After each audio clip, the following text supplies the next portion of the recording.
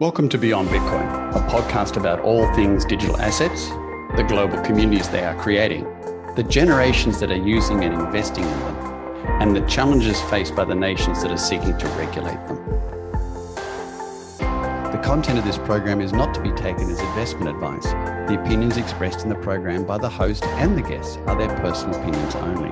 Remember, feel free to subscribe and share with like-minded friends. My name is Derek Graham. I'm the CEO of Portal Asset Management, and my co-host is Nitin Gower, Managing Director of State Street Digital Assets. Good morning, good afternoon, good evening, wherever you are in the world, and welcome along to another episode of Beyond Bitcoin. So with me today, of course, is my friend and colleague, Nitin Gower. Hello, Nitin. Hey, Derek. Glad to be here.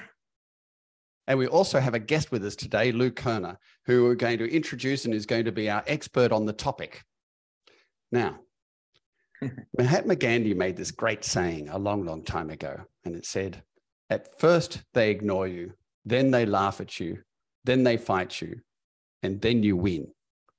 And I hope he's right, because at the moment, I think we're at stage 3. Let me take you back a little bit.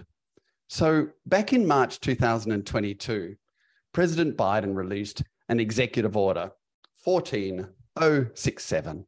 Now, no one really paid a lot of attention to it at the time. It was written up a little bit in the media and around the cryptocurrency media, but people didn't quite get the magnitude of what Biden was saying.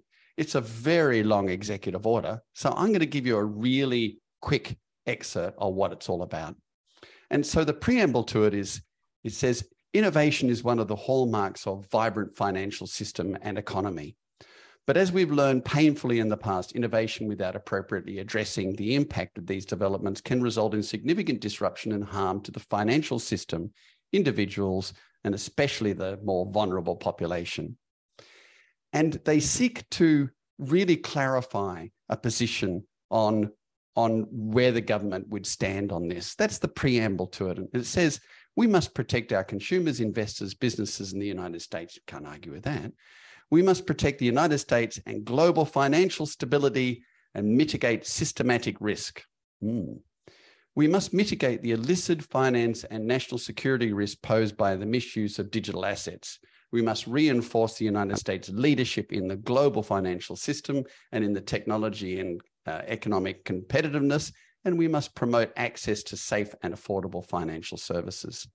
That was sort of the preamble. But when you actually look at who's involved with this, it says this is an interagency process and it shall include the following: the Secretary of State, the Secretary of Treasury, the Secretary of Defense, the Attorney General and Secretary of Commerce, the Secretary of Labor, the Secretary of Energy, the Secretary of Homeland Security, Administration. It just goes on and on of how many, there's 17 different agencies that are involved with this process. And they're all instructed to provide papers and solutions by around September or so. And US Treasury did that, and it responded with the following papers, and that's the future of money and payment, implications for consumers and investors and business, and an action plan to address illicit financing, etc. Then things went quiet again. And then come February, all of a sudden, the SEC appears. And it appears with a heightened wave of attacks on the industry. The first thing is it appeared to attack staking, then stable coins, and now it's attacking investors. So staking, it says that it put a $30 million fine on Kraken, of course, the exchange, claiming that the crypto exchange was providing crypto staking as a service program amounted to an offering of unregistered securities in the US. Then on February the 13th, the United States Securities and Exchange Commission issued a Wells notice to Plaxo alleging that the BUSD is an unregistered security. And now yesterday, it turned around and said that the rules that the SEC is planning to propose new rules changes that would make it harder for hedge funds, private equity firms, and pension funds to work with crypto firms. And this is reported by Bloomberg, a nice Valentine's Day present for the financial industry. So, people often refer to these things as a pincer attack, but a pincer attack suggests there's two groups coming from two sides and you're in the middle. In this case, I counted, there's 17 different agencies involved with this. I would define it as maybe a touch more than a pincer attack from my reading. However, Lou, you're been involved in this space for some time now. And I noticed in your background that you're a partner at Blockchain Co-Investors. You've created, which is a fund of funds in the blockchain world. You've created some 30 major events so far. And of course, you're the creator of Crypto Mondays, which is the largest crypto meetup group in the world. I think you've got your finger on the pulse. We're very keen to hear what you think is happening in this world. Welcome along. Great to have you and have your comments here. Sure. Well, thanks for having me, Derek. Nitin. What you laid out in my view was pretty grim. I think when people have seen the crypto light, I think everybody sees something different based on their life experience. For me, when I saw the crypto light on June 29th, 2017, what I saw was, for the first time in history, we had a tool set to solve for the community instead of the man in the middle who's generally solving for himself. And that's true whether it's a corporation or a government. And the reason that I went all in 24/7 for the last 5.5 years is because at the end of the day, I don't think it matters what the governments do, what the regulators do. I'm at the point in my life where I get to decide how I spend my time, and I really want to spend my time thinking about as much about the regulators as the regulators think about me. And I don't think that's anything at all. I think the regulators, Gary Gensler, is solving for Gary Gensler. And, right. The rest of the United States and our economy be damned. And, I actually really, I don't believe in regulations. I don't believe in laws. I don't think laws exist. All that exists are people in power and what they want to do with it. And the great thing about, crypto in my mind is if we continue to along the path we are, I liken it very similar to if we had said, hey, you know what, the internet, that can only be used for bad things and pornography, and let's keep that out. And that would not have ended up well. And this will end up the same way, because there are other places like Singapore or Dubai or Switzerland that are embracing this and that appreciate this for what it is, and are, and I think going to be massively advantaged because of that.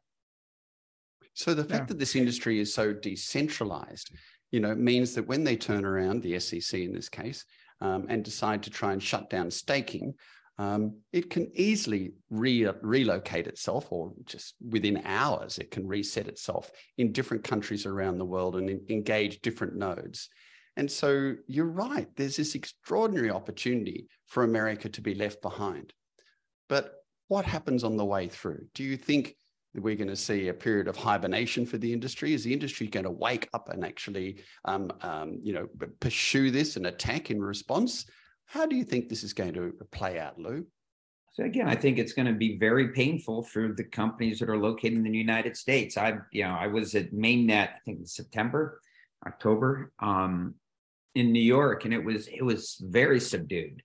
And then I got on a plane. I went to Singapore for Token 2049, and it was like, oh my God, no crypto winter. Jesus, it was rocking. So this doom and gloom that's going on here in the United States isn't going on all over the world, and it's unfortunate. And I think that the people at Coin Center and such, I think they're doing God's work, and I'm very supportive of it. But ultimately, I say, Google and Facebook aren't allowed in China, right? And they're still really big things. So, the U.S. can outlaw it. I don't think we will. It's hard to imagine that we're going to want to get left behind. But, at the end of the day, in my view, in the long run, it really doesn't matter. Yeah. So one thing on this, first of all, Lou, thank you for being here. In fact, Derek, a little story. I met Lou for the first time. We've known each other for a long time. I met him for the first time in Davos this year. And I participated in one of his Crypto Mondays in Austin, which is where I live. And I can tell you, the impact Lou has had on the industry and truly building the community and awareness. I mean, he what, 49 or 100 and some odd countries where you've had Crypto Mondays now, that you've seeded sort of this whole community building. Yeah, we have 50 active chapters now. We were just that's fantastic, and that's grassroots. Last night was the launch of Crypto Mondays Bucharest. Oh wow! And so Lou actually travels to these literally 2 or 3 hour events in all over the world to truly build awareness and grassroots effort of people. These are people coming into Crypto Mondays, and he has chapter leaders in these countries. Truly fantastic organization, I think, from that perspective. But going back to the topic at hand, Lou, from a perspective of not being left behind, and I think there was a interesting article from Nick Carter, as you know, from Castleview Ventures. Sure, I'm a fan. Yeah, he's a great. I mean, the conversation is great, and I engage with him on Twitter in terms of some of his thoughts. And he had this choke point 2.0, which is looking into what started in Obama era.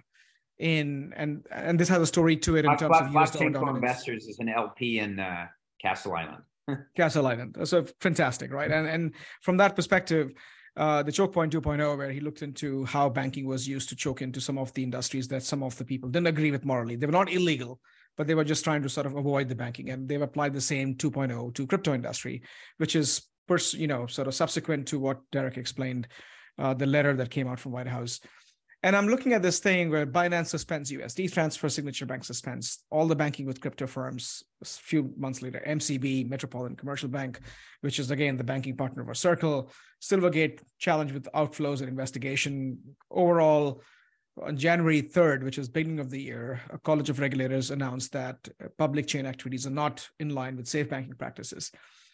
And on this show and in many of the writings, we looked into rethinking stablecoins, rethinking largely the liquidity that's coming into the crypto space. Love to get your perspective on a notion where if we truly treat the valuation of crypto assets and truly crypto liquid assets, which these are Bitcoin and Ether, for instance, and not rely on banking systems, will that change the thinking that now you have internet money dealing with internet value, moving the internet sort of systems, building internet financial systems? And if there's no dependency on banking systems, so I'm seeing this constraints that is being imposed on banking system in 2 avenues. One is whenever you have constraints, people find a way out. There's always innovation that exceeds the intention, especially in technological sense. And technology by definition is deflationary, which means things become cheaper, faster, better over time. I'd love to understand this. Yeah, I'd love to understand your perspective to see what if we move to the world where suddenly these crypto assets are not only liquid assets, but they also provide valuation mechanisms and truly build a global financial infrastructure to move the assets globally. And I'm just wondering, what is the impediment to it, to your analogy of Singapore and Dubai compared to US? In my mind, what we need to do is very simple. We just need to, as an industry, build a product that people want and can use. And that's what we need to do. And I think we're on the path to doing that. Again, from a regulatory standpoint, the more friendly the US is, certainly the better in the short run. But this technology is going to be so powerful. It's going to be so pervasive, that it's like unimaginable at some point we're not going to get on board. And while again, I've got I used to be an equity analyst on Wall Street, and I put out 2 price targets in 25 years since I left. The first was in March of 2010. I put a price target on Facebook because I'd run a social network and had been an equity analyst, so I thought I knew better than anybody else. And the second one was in July of 21. January 21, I put $1 million price target on Bitcoin in 2031. And nobody has a crystal ball. I could be wrong. I am largely spending my time looking around, seeing if there's any reason to change that view. And absolutely nothing.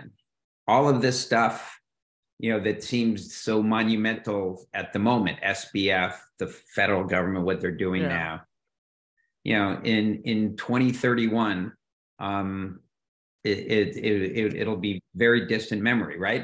And again, maybe it won't be $1 million, but if it is, I know how it's going to get there, right? It's going to go up and down and up and down and up and down. right? And if it's $1 million in 2031, yeah, that's just all noise. I mean, a lot of people trade off that, but I think for the most part, most people should just buy and hold. Yeah, no, I think that's it. But I do want to focus on utility of it, right? And it's funny, somebody posted on Twitter that, hey, they got this Bitcoin wine bottle and they had this Bitcoin thing that has some significance to maybe the 14 years anniversary, whatever. And they said, should I keep it forever? I'm like, no, let's focus on utility this year. Open the wine, drink it. At the end of the day, they need to focus on just not holding to it. But I'll tell you, to your point on Gary Gensler is for himself and the fact that, and I don't actually blame Gary Gensler at all. I think he's probably done more for decentralization than anything else, that is forcing us to look into decentralization and, but staking as it stands today with what he did for the people who have their eyes open, but most people don't have their eyes open. Sure. Most people focus on other things. Yeah. And the thing is, this whole thing with Kraken offering, if you look at the business model, Derek, of it does meet the litmus test of Howey's test. It's effort of others, it's common enterprise. About Howey's test. No, I don't mean this, but it was written for orange fields in the 1930s, right? I mean, correct. It is just, so we're, all there are people in power and they're looking at these things and they could say whatever they want, right? One moment abortion's legal. The next moment it's illegal because you have somebody else different in power getting to decide. That's all it is. Sure. It's nothing more than that. And, I feel bad, very bad for the, look, and the federal government's a bully, right? They bullied Kraken into paying $30 million for what? Jesus Christ. Who was harmed? Where was the harm? Where did the $30 million come from? Yeah. No, that's a great point. And I think for him, he's not writing the laws. He's just enforcing it. And his personal ambitions or whatever that may be is the case. And so I think he's enforcing anything. He's enforcing his will. That is what he's enforcing. He's not enforcing a law. There's no law that he can force. He just has a will. He wants to do X, Y, Z, and he's going to do it. And he can. That's what our gut, one of the interesting things I think, that's happening is, the Chinese CBDC, is going to be huge because the world wants an alternative to the US dollar, to the US banking system, right? The US is a bully. At any time, they can turn anybody off from the global banking system. Yes. And then you're in trouble. And they do it all the time. And it seems to me. Go ahead, Derek. It seems to me that this, I always love it when I look at regulations and they start with things like, we're concerned about consumer welfare. And I'm going, exactly. Okay. And then fairly quickly after that, it says something about police, nurses, and teachers, right? And by that stage, you're totally softened and you're ready, right? But the fact of the matter is, the very next thing talks about the financial system. The US dollar is still the global reserving currency. And the stats show about 80% of all transactions were occurring in US dollars, yet it only represents about 20% of the global trade. So in other words, it's an unbalanced amount of transactions occurring on the US dollar. The US dollar is the US is able to issue huge amounts of debt because it is the global reserve. It's able to issue debt because it's the global reserve. Everything and here works comes cryptocurrency, a totally decentralized financial system, which holds the threat of destabilizing the US as the prominent thing.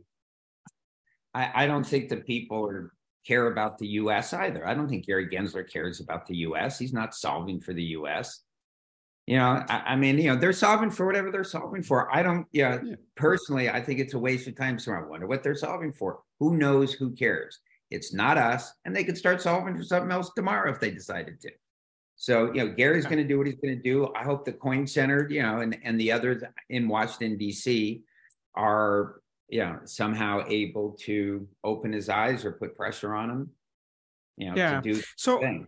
So let's focus. And I know you spend a lot of time with builders, Lou. We talked about ETH Denver. That's popping up at the end of the month.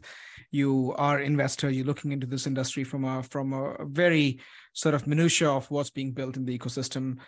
Let's focus on builders. So you have all these challenges, and we can cry and everything else, or we can go and fix it. And if you're not expecting the regulatory apparatus to fix some of these things, whether it's passing new sensible laws or enforcing them sensibly, what can the industry do to solve this issue? And we had opined on this. I've written about this both in Rethinking the Role of Stablecoins, looking into provisioning crypto sort of robust market data that provides some level of market structures that is non-existent or actually is more vertically integrated today in crypto industry that may have caused the likes of what we have labeled as contagion of incompetence, creation of self-regulatory organizations and everything else. So love to see what can, system that was proposed by 14 years ago with the tenets of decentralization to dispute power and trustless protocols to ensure that no single entity has the absolute control. I don't think any of that is true in any of the systems that we have built lately. And so love to get that pragmatic perspective is, can we go back to basics? Can we go back to building? Can we go back to doing the right things and making it easier from a user interface perspective and engaging people? I think for me now, this is, my second crypto winter. It feels like crypto spring now, definitely feels like the thaw is in the air, but who knows? And to me, the biggest difference between this crypto winter and the last crypto winter was like building stopped. It's like, there's still some building going on, but I mean, it feels like 10x. The builders are, who still have money are still building. And there are a lot of them, again, and a lot of them outside the US. And so, we're building, stuff is working in DeFi, right? All the crashes were in CeFi.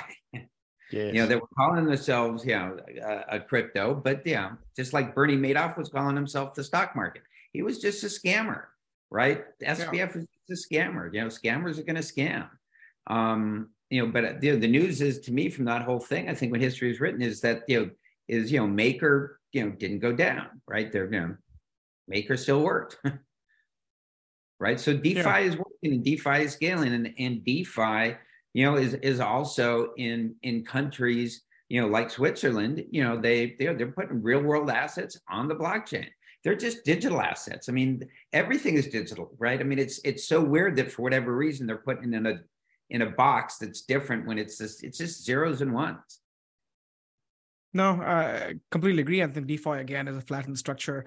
And one thing I have always contested is if we apply the same regulatory lens to this new asset class, and crypto is an asset class because at the end of the day, we set out to build a value system and build a network that moves value as a platform for disintermediation. And if we were looking to same market structure that today is is used or utilized to move value, then what have we done really?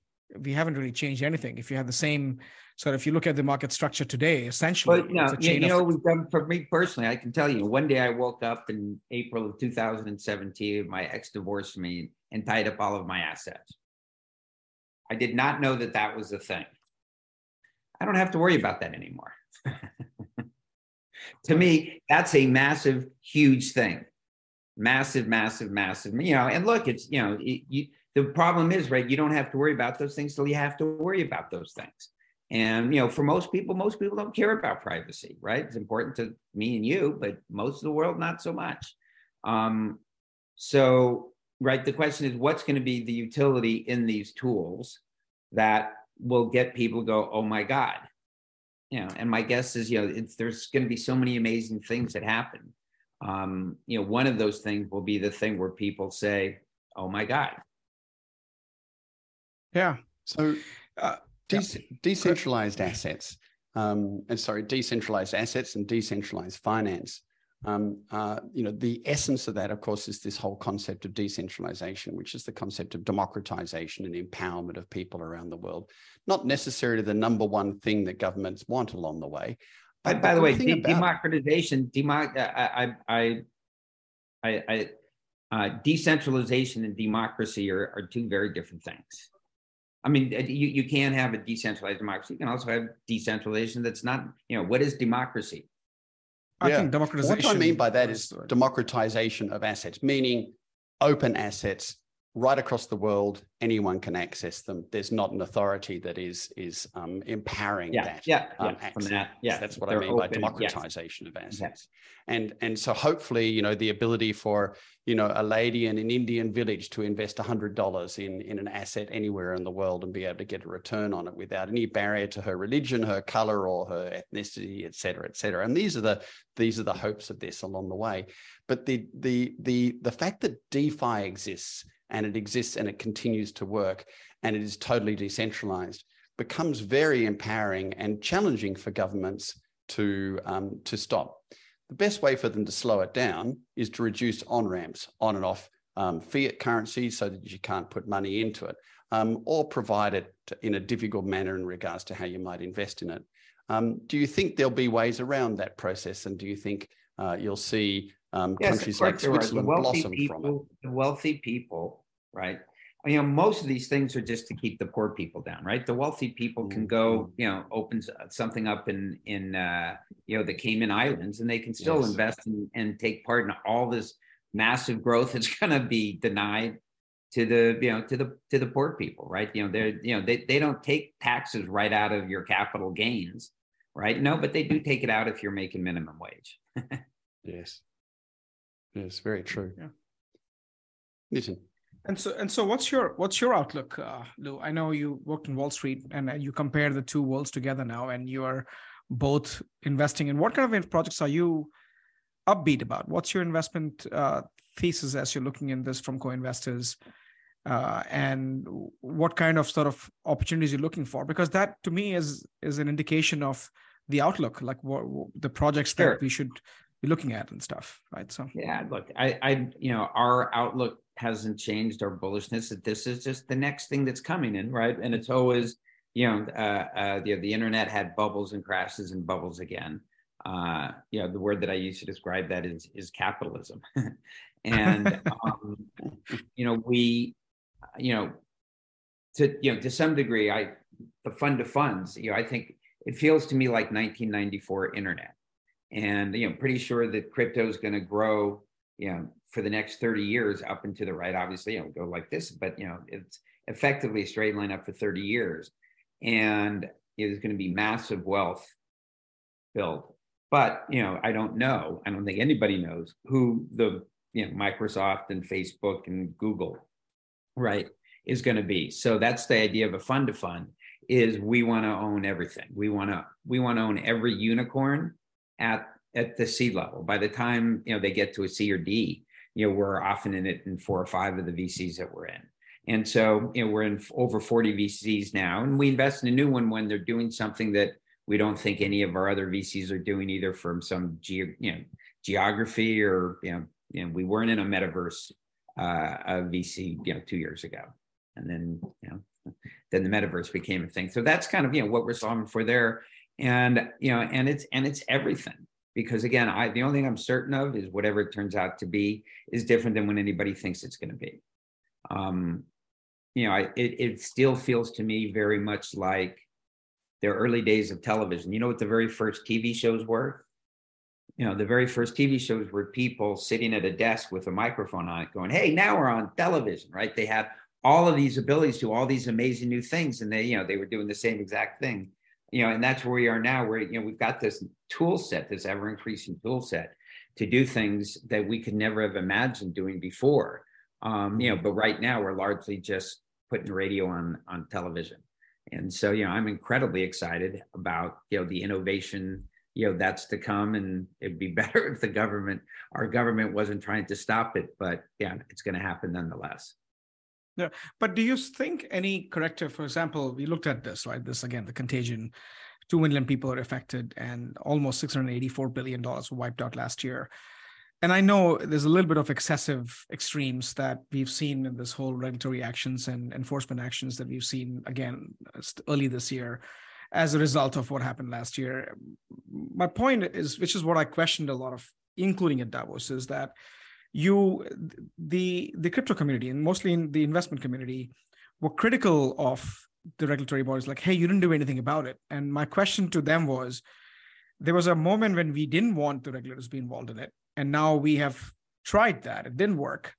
And now they're intervening. So which one is it? Do we want to be self-managed, self-governed, including the CFI snafus that we have with the plain old fraud? And do we hold ourselves accountable? Do we want the intervention from regulators, or do we don't? Because a lot of it doesn't matter whether we want it or names. not. It's going to be here. The regulators are going to regulate. It's in their job title. And so the question is, are you going to get good regulations? Or are you going to get bad regulations? You're going to get regulations.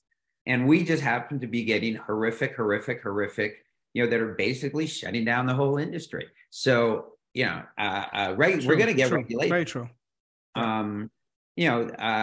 Obviously, we live in a society that, weirdly, I think, very much, rewards and applauds those who don't listen to the rules. We applauded Uber, right? Uber didn't ask for permission, right? They asked for forgiveness. What they did was against the law. And so, I think we're going to get that same stuff going on in crypto, and they're going to arrest people for doing stuff that, it will be legal a few years later. And there'll be some people who just by chance, get hit by buses and are the people arrested, like, the guy from, Tornado. Hey, right. That's what they do. And, that's right. I forget what the exact phrase is, but there's a phrase, from Sun Tzu in The Art of War about, you only have to kill one guy for doing something to scare a million. That's true. And that's sort of typical of government organizations, isn't it? I mean, it happens here in Australia. The ASIC seldom attacks any business. It doesn't have enough money. It doesn't have enough expertise, etc. It just doesn't have the teeth like the SEC. So it goes after one high profile player and everyone shivers in fear afterwards. It's very true. Hey, Nitin, Mica. Now that's based in Europe. It's for the market in crypto assets, by memory, a new set of regulations coming through. You've been involved with that process. Do you think that's positive regulations that you're seeing come through? So I just think these are guidelines more than anything else. One, the language has been agreed upon, and not the bill itself, the market infrastructure for crypto assets, not approved yet. And that actually is a passporting entity for 27 countries. But the beauty of some of these regulatory elements, to me, Japan, Singapore, Europe, US, India, I've looked into all of these from a regulatory standpoint. One, out of interest, and second thing is, just trying to understand where the world is heading. And I would say that having any level of clarity helps. It helps for people to have, and I also agree with Lou's point that, yes, there's always going to be some badly designed regulation, or regulation will go after figuring out the interpretation of these laws and interpretation of what things are. But there's at least some clarity, whether it's context of establishing a firm or doing capital formation and raising capital, and for some of these work, and what is right and what's wrong. So there's a avenue for us to contest when things go wrong. And I think everybody wants to do the right things. I mean, Lou, you've been involved with many startup founders. I have been involved with many startup founders. People want to do the right thing. Very seldom you find people who start with saying, I really want to scam this system, even if they may have the intention, or that intention may evolve later on. So these regulatory clarity actually, in my opinion, helps. And Mica aiming to do that, both in terms of registration of entities, holding individual accountable, of course, investor protection, that has been the sort of the mantra of any regulator in the world, like we need to protect the common man. But more importantly, the notion of what happens with stablecoin settlement instrument, building financial rails, similar guardrails that you have for traditional finance, with a digital asset lens to it. But I go back to Lou's point. We are building a global system, and we are building a vehicle where we don't want to have a bookend problem. And I've always said this, that the rules of engagement in DeFi is the same no matter where you are in the world. And the question is, are we erecting walls? Are we erecting hurdles for people to get in, or are we making it easier? And I think at that point, what regulations can do is create moats from protecting ignorant people or people who are not educated enough. But how do you do that for 8 billion people in the world? So there's always this question, the balance between over-regulating an industry and stymieing that growth in the early stages versus providing the clarity that can flourish the industry. And I go back to ICO days, Lou, I don't know what your thoughts are, but capital formation, ability for them to bypass some of the IPO and Sarbanes-Oxley requirements to generate capital is quite powerful ability for us to raise funds in this space is yes, things didn't go right the way, but in the second round, hopefully we able to understand those things. But I'll stop there. Look, I think everything you said was right. I think balance is the most important word in the English language. Almost everything's a question of balance. And, and I don't think about where I want to be in balance, because I don't think by definition you can be. I think about where I want to be out of balance. And, I think we, broadly live in financial markets that I think we're way out of balance in protecting the consumer. If we're a free country, we should be letting the consumer decide for himself. You should go after people who lie and say, hey, I'm going to do X, and then they do Y. You should go after those people, right? But you shouldn't stop people because maybe they're going to do that. In my view, and by the way, and I think it's bullshit anyways, because the government tells poor people, hey, you're too stupid to invest in Facebook when it's a private company. So why don't you go down the street and buy a lottery ticket with your money? Yeah, that's often be a topic at this show. The ability for investors to be able to invest at the ground floor, and so often that is in the realm. Right, and look, and they'll get scammed, and more of them will get scammed. But where do you want to be in out of balance? I think you want to be out of balance and giving people too much freedom. Mm. And then the problem is obviously that when they get scammed, they go, "Hey, where were you?" Yeah, that's right. It's that driving balance on the way through. Well, Lou, thank you so much for joining us. We really appreciate your insight. I think we're going to do a number of more of these because it's such an important topic of what is happening as this evolves. My hope is that we'll see this fantastic decentralized technology do just that, decentralize. And if it does that, then we'll see some countries becoming highly competitive: South Korea, India, Switzerland, etc. And I was that in might Vietnam, man. That Vietnam has the highest penetration of crypto in the world, and that place is rocking. Fantastic. Yeah, that's right. Vietnam, I think number 2 is India now, and if you look at the top 20, Australia doesn't even fit in it.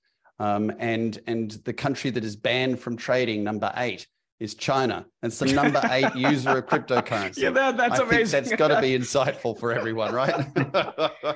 They've tried to ban like 6 times and still like top 8. That's right. But my view, now I went there 4 times in 2019 because it was crypto winter here and it wasn't crypto winter there. And is that they are just bigger speculators than the West. And that's why Macau is 6 times bigger than Vegas. And I think they get a return on that investment. Yes, exactly. Oh, true, absolutely true. So fortune favors the brave, and in our case, fortune favors the informed. The informed, that's right. That's the mantra for this year. But again, Lou, a heartfelt thank you for your time. I know it's Valentine's Day. Yeah, and it's one way for you to spread the love through our podcast. But thanks again for your friendship, and thanks again for coming on the show. I appreciate your time and your insights. Thanks, Derek. Yeah, take care, Lou. Thank you, Lou. Bye. We hope you enjoyed our weekly conversation. If you have any questions, comments, or suggested topics, please contact Nitin Gower or myself on the emails displayed here or via our LinkedIn profiles. Feel free to subscribe and share with like-minded friends. Stay well, inquisitive, and engaged. See you next week.